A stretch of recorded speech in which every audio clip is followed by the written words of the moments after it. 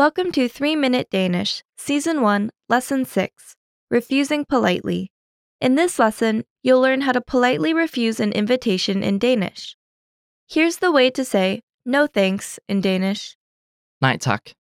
First is a word meaning no. Nej. Nej. Last is the word meaning thanks. Tak. Tak. Listen again to the phrase meaning no thanks. Nej. Tak.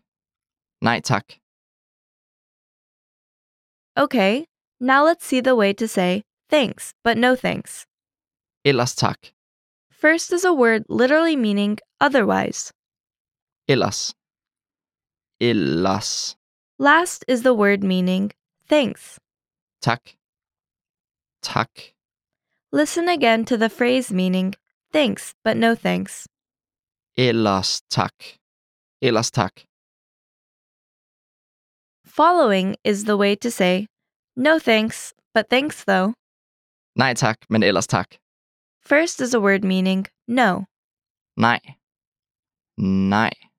Next is the word meaning thanks. Tak. Tak. Next is the word meaning but.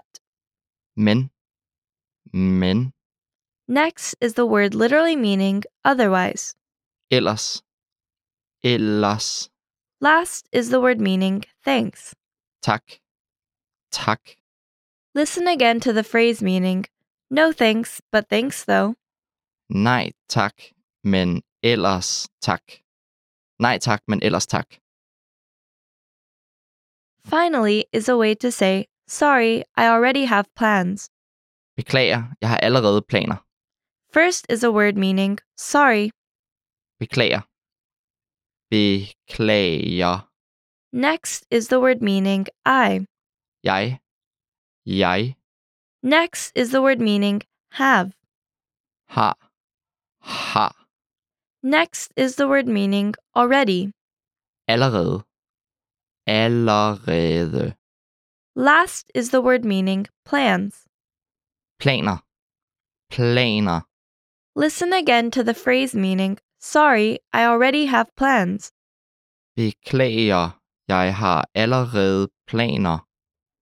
Beklager, jeg har allerede planer. Now it's time for a quick cultural insight. In Denmark, it is acceptable to refuse invitations, but make sure to do it politely so you can avoid making the person who invited you sad or offended.